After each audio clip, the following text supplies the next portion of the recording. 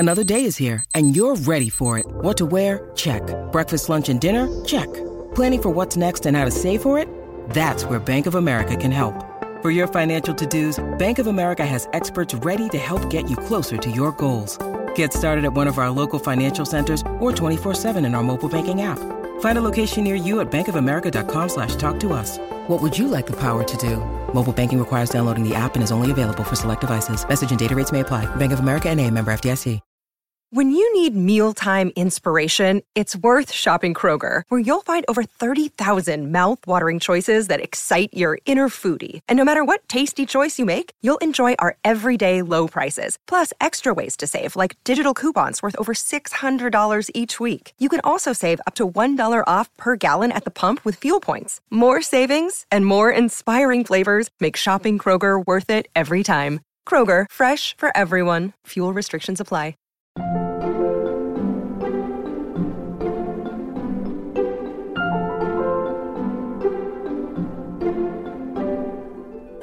I don't want kids to just think that drag is dress up and that it's pretty and that it's entertaining. I want them to know that it is disruptive and that it is about asking questions and imagining a more just and fabulous world, and that it does have teeth behind it as well.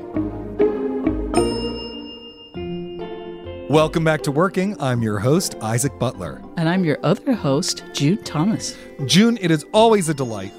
Who did you speak to for this week's Working?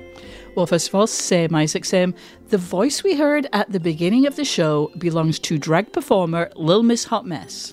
Amazing. And what led you to want to talk to Lil Miss Hot Mess? So there have been so many attacks on drags and attempts to ban it of late, and I was reminded that not only is drag an art form, it's also a way that a lot of people make their living. So it felt like a good time to talk to a drag artist about their creative process. And Lil Miss Hot Mess is a storied queen. She has performed on Saturday Night Live, among other places, but she's also an academic, an author of children's books about drag, and an activist who's on the board of Drag Story Hour. So she seemed like a great source on this topic. We should also probably mention that, both in the above and throughout this interview, you'll be referring to Little Miss Hot Mess by her stage name and, using she, her pronouns. Can you talk a little bit about that choice? Yeah. So, you said stage name. And to me, at least, a drag performer's persona is a stage name. It's separate from their non-drag identity. So just as if I were interviewing Marilyn Monroe, which, am I doing that next week? I can't remember, but I would insist. Via Ouija board. Yes. And, I wouldn't insist on calling her Norma Jean Mortensen. And if I'm addressing a drag queen, I'll use her performance name and pronouns that are appropriate to the character. And, in other parts of her life, Lil Miss Hot Mess is a professor. If I were a student wanting to talk about my homework, or if I had a question about their scholarship, I'd probably refer to them as Dr. Kornstein rather than Lil Miss Hot Mess, even though Lil Miss Hot Mess is really hard to say. But if we're talking about drag, I'm going to use her stage name. That's great. And of course, we should also mention that our Slate Plus members do get a little something extra. We normally say in their stocking, but maybe we should say in their sparkly high-heeled shoes this week, right? Exactly. No, totally. So for many years now, Lil Miss Hot Mess has been involved in fighting back against attacks on drag, the number and intensity of which have really spiked in the last year or so. So we talked about that, and also how she felt when Senator Marco Rubio, for it is he, used an image of Lil Miss Hot Mess at a Drag Story Hour in one of his campaign ads. Well, that sounds amazing. And if you are a Slate Plus subscriber, that will be waiting for you at the end of this episode. If you are not a Slate Plus subscriber, though, what are you waiting for? Don't you want to hear about how it feels to have America's thirstiest senator use an image of you in one of his horrendous campaign commercials? Come on, subscribe today. Your Slate Plus subscription will get you full access behind the paywall on the mothership, bonus segments on shows like ours, and actually whole exclusive episodes of shows like Slow Burn and Big Mood, Little Mood. Subscribe today. Once again, that's at slate.com/working plus. All right, now let's listen in on June's conversation with Little Miss Hot Mess.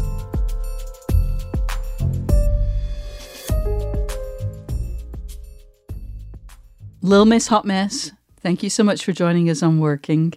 I suspect most of our listeners are very familiar with drag and drag personae these days, but just for folks who don't know anything about drag, can you talk about your identity as Lil Miss Hot Mess, which is how I'll be addressing you today? How do you think of Lil Miss Hot Mess? Is she an aspect of your personality, a performance character, or something else entirely?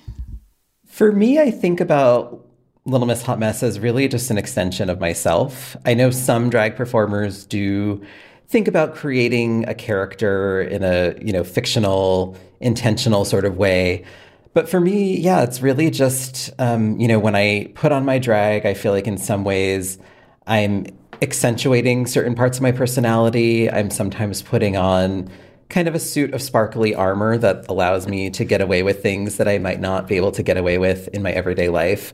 And I will say that, for me personally, I think the parts of my personality that come out the most are kind of, on the one hand, like a teenage girl preparing for her bat mitzvah or for a talent show. And on the other hand, like her kind of tacky, enthusiastic grandmother who's, cheering along, and you can hear all of her bangle bracelets clapping.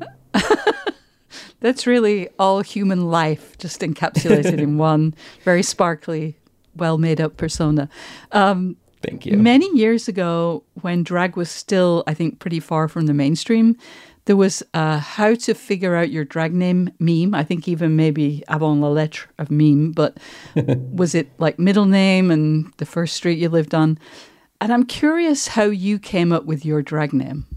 Well, I like to say that I earned it in my early years, my late teens, early 20s, when I had first started drinking and going out and participating in the nightlife, and had probably a few too many Long Island iced teas and other similar boozy beverages. And, after a night out that I hardly remembered, some friends christened me Little Miss Hot Mess.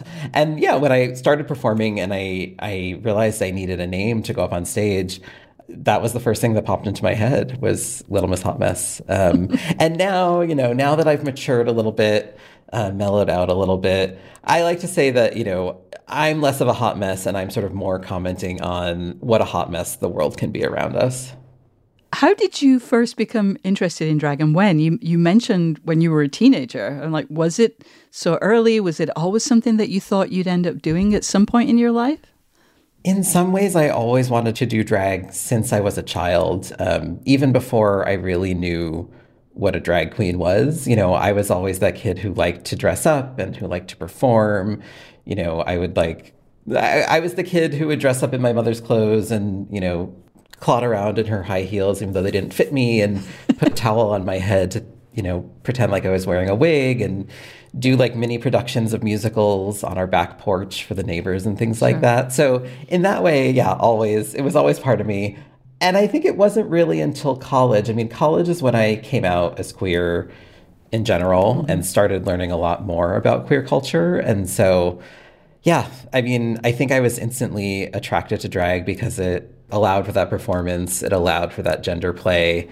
But it wasn't until I moved to San Francisco after college and really got to see, a thriving drag scene in action that I really wanted to be part of it. And I should say my first foray into drag, I actually wasn't in feminine drag. I was in a production that we called Hogwarts Express the Musical, which was sort of a drag retelling of the Harry Potter stories through a queer lens. And I played Neville Longbottom, which is, oh my God, basically a drag name in of itself. So let's talk about some of the how-tos of drag. When you were first starting out, what did you need to learn? And what were the big areas of kind of drag expertise that you needed to accumulate? I mean, I think to maybe start with the obvious, there's the learning just how to put on the drag, which is something that definitely took me quite some time to learn the true intricacies of.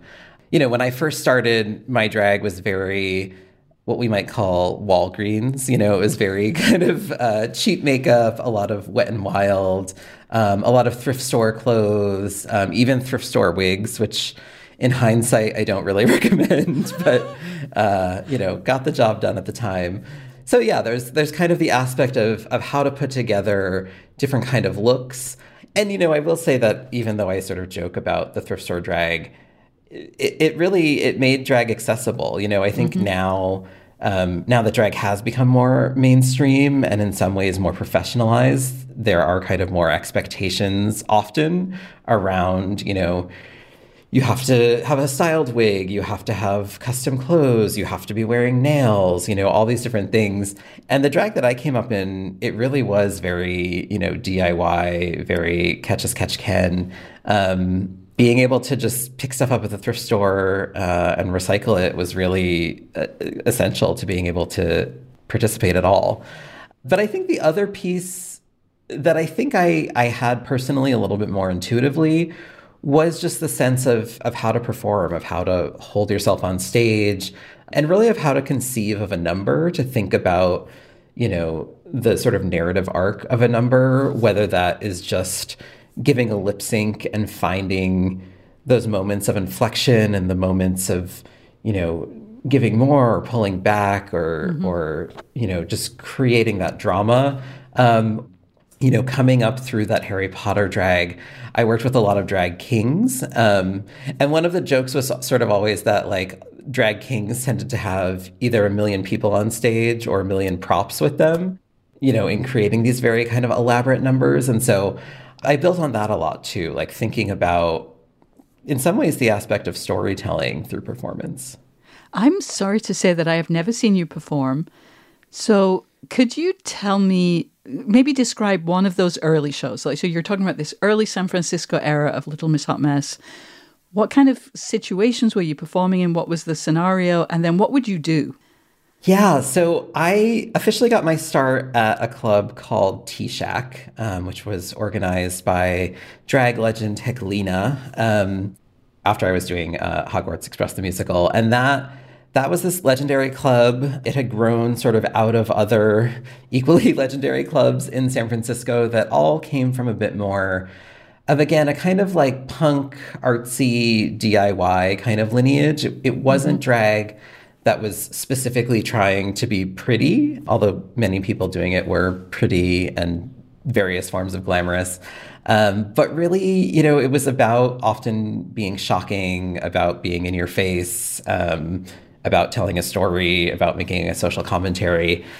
And I first started at their annual event called Star Search, which was, based on the TV show and basically an opportunity for new performers to take the stage.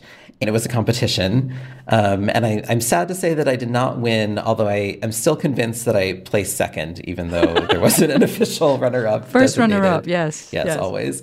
But for that performance, I did a little medley to Tell Him, the Celine Dion, Barbra Streisand duet that went into Rick James' Super Freak. And I did it on ice skates because I had been a childhood figure skater. So I knew my way around ice skates. I was wearing my plastic guards. And yeah, the whole conceit was that, kind of as I was, I won't say child prodigy, but I was, this kid striving for the best in this competitive sport. And so, yeah, so I did jumps and spins and things on the ice, or on the stage, not on the ice. I fell quite a bit. In many ways, I actually regret that I didn't fall more. I think if I had full on fallen off the stage, I would have won. But yeah, that was my opening performance. Other numbers that I did, this was around 2008, and one of the numbers that I'm still kind of most proud of and that I've done versions of since was a number as Hillary Clinton, because that was the time when she was running in the primary against Barack Obama and John Edwards. And so it was another medley to tunes from Gypsy, the musical. So it started off with the Gotta Get a Gimmick number, where I had backup people playing Barack Obama and John Edwards. And then it goes into Rose's Turn, which is like, oh my God, canon of musical theater and all about this woman's ambition and, kind of her getting her moment in the spotlight. And so that was really a commentary sort of both on, Hillary Clinton as as this political figure who was getting attacked for being too ambitious, but also sort of trying to critique what I think, was some kind of genuine overambition or phoniness in sort of the ways that she was making political positions at the time. So those are just some of the kinds of numbers I've done. I also have done numbers about, I forget which one it was, but there was a big oil spill in like 2010. I've done other numbers about electoral politics. Wow. Yeah, all sorts of things. Wow. Now, so I am of an age where there was a period where a lot of feminists were down on drag queens or on drag generally, because at the time there were only drag queens. Now we have a more broad view of drag. That they were making fun of women. Now, I think we've all kind of evolved from that. That seems like a very kind of elementary or basic position, but this is where I have to ask you, what kind of commentary are you making? Why do you want to don these kind of Walgreen looks? What's it all about, Little Miss Hot Mess? What is it all about? That's a great question. And I should say, just clearly for the record, I have mainly upgraded from my Walgreens looks. Although I do still wear Wet n Wild lipstick because I do think it has some of the best color. But yeah, I mean, it's a great question. And I will say it's something that still comes up. I mean, I get a lot of hate mail from the right, but I also sometimes get concerned letters from the left about drag performers' portrayal of women. There was even just a school in Texas, a university, that canceled a drag show recently, allegedly on the grounds that it was mocking women, although I think that was just cover for other politics. But, I've always felt that drag, I mean, if anything, it's a celebration of women. It's a celebration of femininity. And it's really sort of a critique and a commentary on gender stereotypes more broadly and on the gender binary. I think one of the things that drag shows is that nobody owns masculinity, nobody owns femininity, that these are, different ways of identifying and expressing oneself that we can all tap into in various ways. And that in many ways are a fiction, right? This is kind of like the bedrock of a lot of queer theory, of queer activism, and a lot of feminist theory as well, is that these things are fictions that are imposed on us or that we, kind of uncritically adopt, and that drag is a way of both saying anyone can do these, but also anyone can do these because they shouldn't have power over us. We should be able to play and expand them and explode them in millions of different ways. Yeah. I know that the listeners won't know this, but you have a magnificent beard. And I'm just kind of curious, so clearly, I suspect you're not going, I don't know if you always have performed with a beard, if you've always had a beard, but you're not going for womanly realness, I think. Well, I will say I almost always do shave my beard. You do? Okay. Yeah, there's occasions where I've done bearded drag, usually, for a particular effect or reason. But I do, maybe not to try to pass, but I do like to kind of step into that high feminine, high camp glamour. And yeah, I mean, in my everyday life, I identify as genderqueer, as sort of, in between the gender binary in many ways. And if anything, I would just say that my sort of everyday gender presentation is a little bit lazy. I think part of drag, yeah, I mean, it's putting on a face takes about 2 hours, and I don't have nearly that much time every day to get ready. And in some ways, I sort of appreciate that contrast of this is my slightly schlubby everyday look, and then, getting to really take the time to don the drag and to go through that process of transformation. So yeah, I mean, and I would say especially in recent years, again, as I've maybe kind of upgraded certain elements of my drag, and also as I've been performing more for children with Drag Story Hour, I've really thought about the looks as wanting to go over the top, as wanting to be as shiny, as sparkly, as colorful, as clashy, as all these different things as much as possible. Because I do think that drag is partly about living this fantasy and being something that you don't get to be in everyday life. And so I don't want to just, look like an everyday feminine person. I want to really stand out. Yeah, heighten the contradictions. Exactly. I know that there's a concept of, the drag mother, that there's a very much a family tree of drag. And as you're saying that, I'm sort of aware of the community of drag. Do you feel yourself part of a lineage of like someone who taught you to do drag, that you've taught, like to what extent is that myth and to what extent is it reality in your experience, at least? I think it varies a lot between performers and locations and even kind of styles of drag. I think there are some communities, especially ones that are more pageant oriented or in that kind of glamorous lineage, where there tends to be a little bit more of that kind of family orientation. For me, I started doing drag again, in this community of drag kings, and then stepping into this kind of alternative drag scene in San Francisco. When I started, I didn't have any sort of official drag mother or drag family, although I was maybe a year or two into performing, adopted by my drag mother, Jordan Lamore, who was another San Francisco legend. And we had both competed in this Carol Channing impersonation contest that Carol Channing was supposed to judge, and then she unfortunately broke her hip, so she wasn't able to be there. Oh my God. And I believe Jordan won, but again, I think I did well, and I sort of punched against my weight. And I remember she was sort of like, I'm probably going to regret this, and you might regret it too, but if you want, I'll be your drag mother. I can probably teach you a few things. And she did. I mean, she gave me some advice. She lent me some outfits. She's been a supportive presence in my life. But I think even beyond that, I've had a number of wonderful mentors. I always think of this one performer, Fatima, who passed away a couple of years ago, as sort of my drag auntie. She was actually the first performer to paint a whole face for me and to really teach me a lot of those tricks that I hadn't fully learned.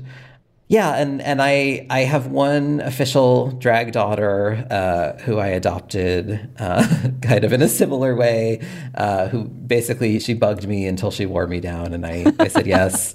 And for a while in San Francisco, I also got to host a show for newcomers. And so I am proud to have played, a small hand in just kind of booking new talent and giving people a space to explore and test the waters. Yeah. Wow, that's lovely. We'll be back with more of June's conversation with Little Miss Hot Mess after this.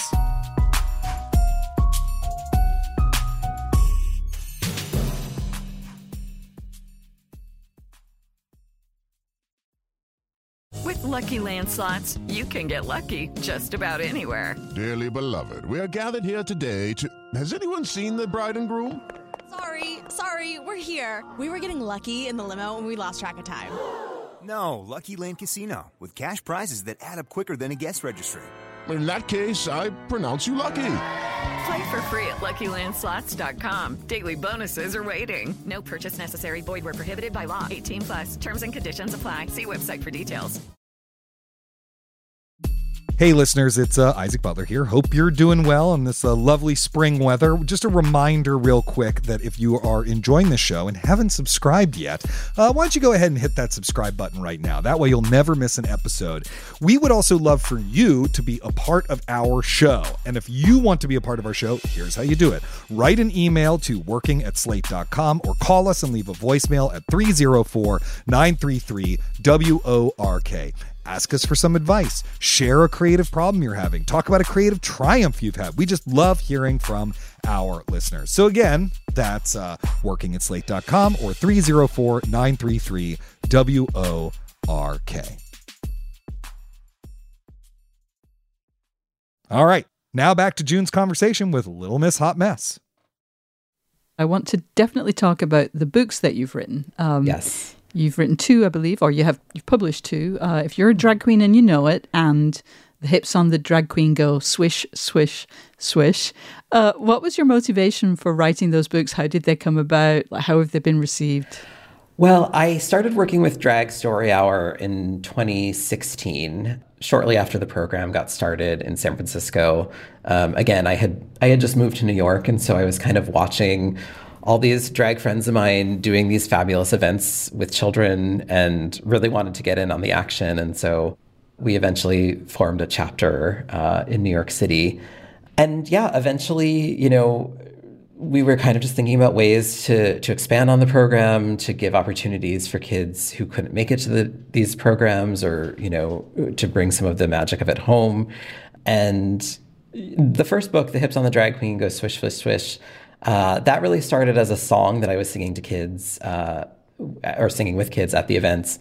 And I honestly came up with most of that on a subway ride on the way to an event. I was thinking, how do we, we were already kind of singing some songs and doing some things beyond the readings, but I was just really thinking about, how do we kind of dragify this? Like, how do we bring more of that queer culture in? And there's such a history of drag parodies of popular music that, I felt like that was an easy thing to do with the kids that could really kind of teach them something. And, so I thought about popular kids songs and The Wheels on the Bus, and a lot of it just, I don't know, just really kind of flowed out of me. And it was so fun to get to think about it and to get to do it with kids and, have them swish their hips and shimmy their shoulders and shout "Yes, Queen" and all these sorts of things that I think for me as a kid would have felt both exciting and maybe a little bit risky or a little bit dangerous. Some of these are the things that I was teased for at various points in my life. And so in many ways too, I wanted to give kids an opportunity to do that in a safe space, to try out these things. For me, it's been such a treat to just see the ways that kids respond to this. I've had so many parents write to me and say this is one of their kids' favorite books, or Aww. Kids have learned vocabulary through it. Kids have enjoyed doing the dances. It's really just been a magical experience to see these out in the world. So for anyone who doesn't know what Drag Story Hour is, or has never been to a Drag Story Hour event, what are they like? What's it like to perform at one? What would you find at Drag Story Hour? I always say Drag Story Hour is just what it sounds like. It is drag queens, drag kings, drag performers of all stripes, reading books to kids in, libraries, bookstores, sometimes schools, other community spaces. And in many ways, it is like any other story hour or story time that parents bring their kids to. The main difference is that the reader, is an over-the-top, super sparkly, larger-than-life performer. But, we read books, we sing songs, we sometimes shake our sillies out and do some dances. We might do a craft activity or face painting. And I should also say that we do read, kind of fan favorites, read aloud favorites like Chicka Chicka Boom Boom, or, other elements of classic children's literature. But we do also try to bring in books that highlight LGBT history and culture, or, other cultures, people of color, activists and communities and celebrations, books that deal with, creative self-expression or standing up to bullies or finding your own voice. So it's both kind of about having this fabulous performer just in the space celebrating with children, and it's also a way to talk about some of these deeper issues, but ones that are often in children's literature to begin with.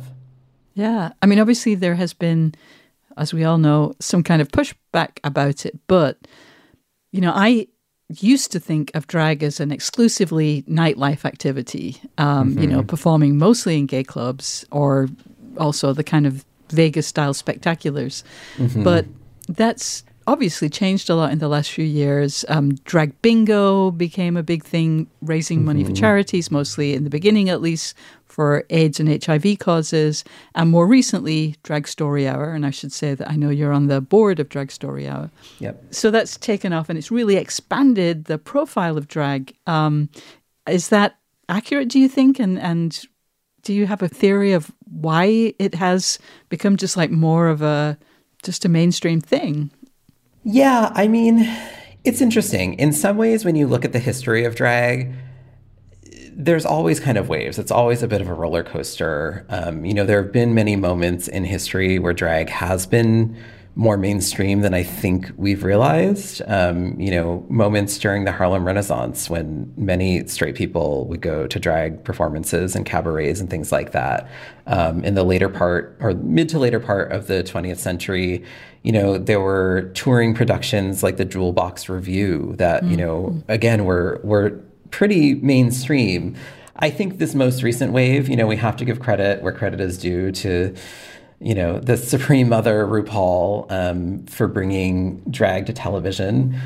And, I will say I've always been a little bit ambivalent about it. I, in many ways, think, I don't want to get myself in trouble, but I do think that drag is often at its best when it is a little bit more underground, when it is more closely tied to queer and trans communities. I do think one of the joys of it is that it can be this welcoming, safe space for everyone. But I've always been concerned that it would get so mainstream that it loses a little bit of its edginess. It loses a little bit of its punch. And that's, I've had some ambivalences about that in doing Drag Story Hour. Maybe I'm fooling myself, but I don't think that Drag Story Hour is fully proof that drag has gone mainstream. I think the fact that there is so much, backlash and resistance to it does show that, at least in many ways, drag is still political, right? That it is still challenging a lot of our social norms and kind of upending many social conventions, which is what I think it's designed to do. And so, I think we can do that in a way that is age appropriate and kid friendly. But I also, I don't want kids to just think that drag is dress up and that it's pretty and that it's entertaining. I want them to know that it is disruptive and that it is about asking questions and imagining, a more just and fabulous world, and that it does have teeth behind it as well. Yeah. You are not a full-time drag queen. You have a daytime life, or maybe I don't know if that's actually accurate to say daytime life. You have another life as an academic. I'm curious how Little Miss Hot Mess kind of fits into the rest of your life. How do you accommodate this larger-than-life persona in the middle of everything else? Oh, it's a good question. I mean, yeah, these days it's like go, go, go on all cylinders with all of the above. And it's funny because, to be honest, these days I haven't been performing in the nightlife so much, partly due to getting older, partly due to having some chronic health issues that, make me have an earlier bedtime, partly due to, my day job taking over more and more of my life. Yeah. But I would say that I've also, integrated drag into my academic work. For a long time, I really wanted to keep these things separate. I felt like drag was my creative outlet. It was my joy. It was my, fun and letting my freak flag fly kind of moment. Yeah. And I didn't want that to get sort of colonized by the demands of work. But in many ways, too, it was also drag that brought me back into academia. Huh.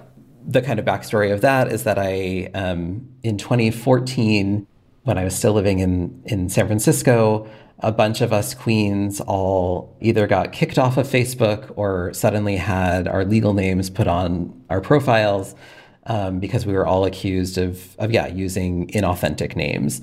And so, being good drag performers, we protested at Facebook's headquarters and raised a ruckus and got all this media attention and got them to change the policy. And at the time, I was sort of dabbling in academia and realized that I just had a lot of questions about, what we could learn from this moment, about not just demanding access to, a large social media platform, but also thinking critically about all the bad stuff that those social media platforms were doing. I mean, Facebook guzzling up all of our data and selling it to the highest bidder. And I was sort of interested in how drag performers could teach us ways of being both highly visible and very public, while also kind of obfuscating certain elements of our personal data and maintaining certain elements of privacy through this kind of organic blend of fact and fiction that we were so good at doing, and so that's what I wrote my PhD applications about, and has turned into my then dissertation, and now other forms of research, and as things like Drag Story Hour, as I started becoming involved in them, I've also written academic papers on Drag Story Hour and the kind of pedagogy that it affords and what kids can learn. So despite all those resistances, I found a way to bring these things together in a way that feels natural and useful. Yeah. I'm curious, clearly, it's not like your drag life is over. That's clearly not true. But No. I'm kind of curious, what's your drag ambition, at this point in your life? It's really kind of emergent. I mean, I've never had a set path or really a clear set of goals. I mean, I never thought I would be writing children's books or anything like that. And so I've kind of just always said yes whenever I can to different opportunities, and hoped that they work out and enjoyed where they've led. And honestly, one of the things, being in this kind of uncommon role of being both an academic and a drag queen, although I should say I'm not the only one. There are at least a handful of us out there, and I think even more in the making. I like getting to be a little bit of a thought leader. I like getting to think about drag in a critical way, and to think about its cultural contributions in a way that I think many drag performers do sort of intuitively or organically, but I appreciate getting to spend the time on that. So, I've never wanted to go on Drag Race. I don't think I want that level of fame. I'm not trying to drop a single on iTunes or anything like that. Yeah, I want to kind of just keep going where the path takes me. Well, Miss Hot Mess, thank you so much for spending some time with us on Working, giving us a better understanding of drag. It's so nice to talk to you as always. Thank you so much. And I should also just say, drag is all about working it. So I'm so glad to be on this podcast. When we come back, June and I will talk about the importance of playfulness to the creative process. Stay tuned.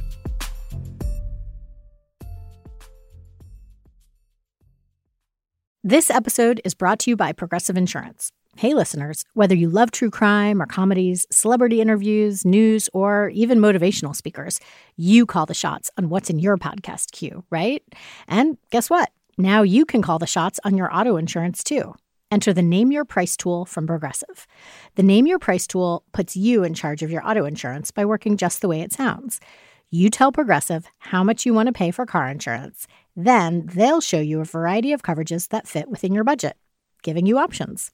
Now, that's something you'll want to press play on. It's easy to start a quote, and you'll be able to choose the best option for you fast. It's just one of the many ways you can save with Progressive Insurance. Quote today at Progressive.com to try the Name Your Price tool for yourself and join over 28 million drivers who trust Progressive. Progressive Casualty Insurance Company and Affiliates. Price and coverage match limited by state law. June, that was an incredible interview. And, I wanted to talk to you about a consistent theme I feel like I heard in this week's episode, which is how playfulness or whimsy, humor, fabulousness can be an important and subversive aspect of the creative process. Or, as Little Miss Hot Mess said herself, drag can be, quote, a suit of sparkly armor that lets me get away with things, end quote. Our default as creative people is to often think that serious things have to be serious. And sometimes that's fine. Sometimes that is what you need to do. But sometimes taking something serious, particularly when that's a seriousness that's imposed on you, particularly something that we take as seriously as the false gender binary and Republican efforts to impose it on the rest of us, treating that kind of stuff with playfulness is actually a really effective strategy. Yeah, that totally hit me too. I mean, playfulness can be really hard to harness, but it's amazingly effective and also fun. You need to be relaxed to invent things, and inventiveness and making interesting connections are important even in nonfiction writing. As you know all too well, Isaac, I'm a bit of a productivity porn junkie. No idea what you're talking about, June. No idea. And I find it very interesting how many books and videos and courses there are about ways to get deep work done. and how few there are on how to tap your inner whimsy. Yes, indeed. We should also say, you're currently writing a book that is a history of lesbian cultural life, told through the spaces in which that life has lived. And I'm wondering where about the playfulness in your own story that you've discovered in research. One of my favorite examples of ACT UP's activism, for example, is when Peter Staley and some of his cohort unrolled a giant condom over Jesse Helms's house as a way of protesting Helms's homophobic and racist and anti-people with AIDS record and rhetoric.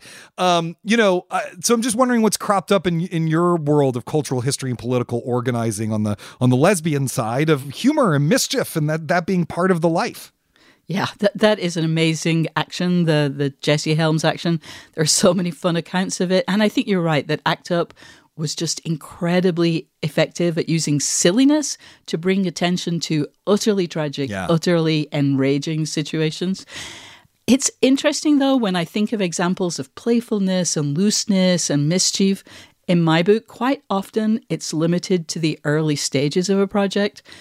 To offer some concrete examples, when Claire Kavanagh and Rachel Venning first started Babeland, the feminist sex toy store, they were still in their 20s. They just had one store in Seattle's neighborhood. They were serious about their business. I mean, Rachel had an MBA. This was their livelihood. But they were just obviously having lots and lots and lots of fun with it. They did silly ads, like a print ad that had the slogan, "Come in early and beat the crowds," next to a drawing of a flogger. But as they expanded and opened more stores and employed more people and had more on the line, it's harder to get in touch with that kind of friskiness. You're kind of compelled to be more measured and considered and kind of boring. Part of what you're describing there is institutionalization, right? You have something that's I don't want to use the term startup because that's been colonized by the worst people on earth, but you have something that's in its nascent early stages, let's say, right? Yeah. And then eventually, though, it becomes institutionalized and if it's successful. And an institution, part of what makes something an institution is that it exists for its own propagation and survival and growth. And those become as if not more important than the original mission. So how you keep your eye on those original core values once you hit the institutionalization phase is a really complex puzzle that I think most people fail to solve. Yeah. Do you think of playfulness as part of your creative process? Because, I'll be honest, that's something I struggle with personally. Like I'm a pretty funny guy. It's not that there's no jokes in my writing or whatever, but I'm rarely putting on a clown nose and juggling before I sit down to write or, something like that. No, totally. I definitely struggle with that. For example, I was a terrible headline writer. And people would always be surprised by that. They'd be like, "Oh, but you're such a funny person," which, thank you, really. But I always found it really hard to tap into humor when I was sitting there trying to write a damn headline so I could file a piece. It's more about the mechanics of activating a sort of free associative part of your mind when you're in the middle of a serious task. It's not just about task switching, but mode switching. That's really difficult. But there are a couple of ways I've tried to use play in my work. The first is making zines. I am not an accomplished artist, and I don't really try to be, but sitting down and combining little drawings with a few words, it can be very freeing and very fun, which I think is important. And sometimes if I'm stuck, I'll think what about this topic, feminist sex toy stores, for example, would make a fun zine. And that can help me kind of generate lighter ideas, get out of my, I am sitting here typing and thinking really important thoughts kind of mode. So one tactic is doing something you don't think you're good at, but that you really enjoy. And if I'm really stuck, I'll stop trying to write the big, scary, real thing and just tell myself to write down some thoughts, any thoughts about the topic, not necessarily for use in the chapter or the article that I'm working on, but just kind of off the top of my head. Again, I think that can help get out of the I'm a serious writer kind of stiffness that you can get into. Is that the issue that you're talking about? Feeling kind of stiff? And yeah, or just, how to remain loose and playful so that maybe a non-intuitive idea will kind of come up, and whether you use it or not, just staying in that loose creative flow state in a fun way. And I'm also wondering, since our guest this week was a drag performer, what we can learn from drag, because drag is where people have a wonderful sense of fun and playfulness and fabulousness in the work. And how can we be more fabulous? How can our listeners be more fabulous? I'm wondering what your thoughts on that are. So for me, I think it's what I take from drag performers are the ease with which they kind of take on multiple personas or multiple personae. You can be a serious writer. I am a serious writer, but you can also be a self-promoter, and you can be a proselytizer for a subject. You can be a goofball to draw people into a serious subject. And taking on a silly persona for a specific purpose doesn't undermine your serious writing cred. So just kind of, you're not undermining yourself, I guess, is the thing. You're just getting in touch with another part of yourself. That is great. I think it's also worth keeping in mind in the midst of this, because Little Miss Hot Mess talked about it, is the subversiveness that, this isn't playfulness just for its own sake. There's a subversive quality to that. And she seems, in fact, quite worried about drag becoming too mainstream and not subversive enough. Yes. And, this is an anxiety that has come up a lot in queer culture over the course of my lifetime, right? Many of the people I interviewed for The World Only Spins Forward, the book I co-wrote about Angels in America, spoke quite eloquently about this, particularly of an older generation, right? Once society is more accepting, that can create a kind of crisis because, well, first of all, your identity is partly built on that outsiderdom. And also there is real power and wisdom and succor and creativity and family to come from that outsider position. I'm wondering how the subjects in your book confronted these questions and how that's changed or shaped your thinking about it lately. Yeah, I think that question of how we can keep drawing on the creativity and the strength that can emerge from a liberation struggle, effectively feeling you have to fight to live as your authentic self, when we perhaps temporarily have access to the mainstream, that's maybe the most basic dilemma of queer creative culture, I think. But I think in my book, it often became a business question. Women might say, we have a mission. We want to provide a space where lesbians can gather, a place that's different in some significant way from existing place X or existing place Y. So we're going to open a bookstore or a restaurant, or we're going to go off into the woods and separate from society. That's the impulse. But it's so hard. And figuring out how to find a place where you're happy, where you feel that you're being creative, that you're not being oppressed, that you're fulfilling your life's mission and not being destroyed by the massive degree of difficulty.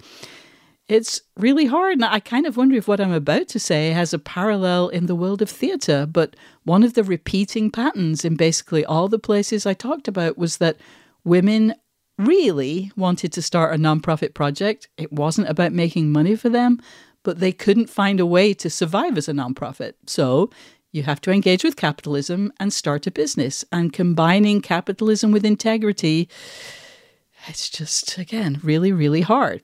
Or you can go off into the woods and separate yourself entirely, and really, mostly that way madness lies. So do you have any kind of experience of this? Yeah, I think this is also, you see a very similar debate happening in Jewish culture in the mid-20th century, as assimilation to whiteness is suddenly on the table because of the GI Bill and, America's understandable horror at the Holocaust and, wanting to do something about anti-Semitism within its own shores. And you see a very similar thing like, are you not, who are you going to get married to? What names are your kids going to have? What language are you speaking in your home?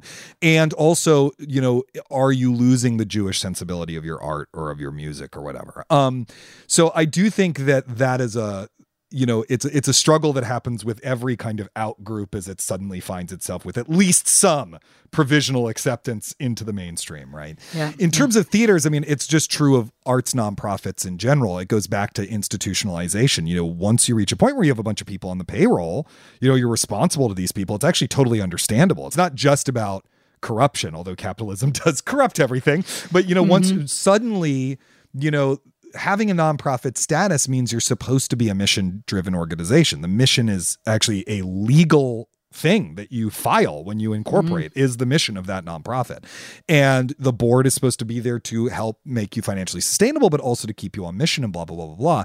And what often happens to these large nonprofits is really what they are is the same thing as a commercial venture. They're just taxed differently and they have a different revenue stream in the form of donations. And that's dangerous, I think. That's dangerous to the art form and harmful, ultimately. We need spaces where things can exist that don't have to make money. That is vanishing more and more day to day, I think. Hey, but listeners, stay creative. Keep hope alive. Exactly. Listeners, it's up to you to solve this. Well, that is all the time we have today. We really hope you've enjoyed this episode of Working. If you have, please don't forget to subscribe to wherever you get your podcasts. Or subscribe to Slate Plus. Go to slate.com/working plus today. Sign up to get full access behind the paywall, bonus segments on shows like this one, complete exclusive episodes just for Slate Plus listeners. It's really an abundanza of goodies that you could get today at slate.com/working plus. June, did I use abundanza correctly? I have no idea. Not one of my languages, but it sounded amazing. Thank you. Thank you to Lil Miss Hot Mess for being our guest this week, and to our amazing producer, Cameron Drews. Join us next week for Karen's conversation with stand-up comic and writer Josh Gondelman. Until then, get back to work.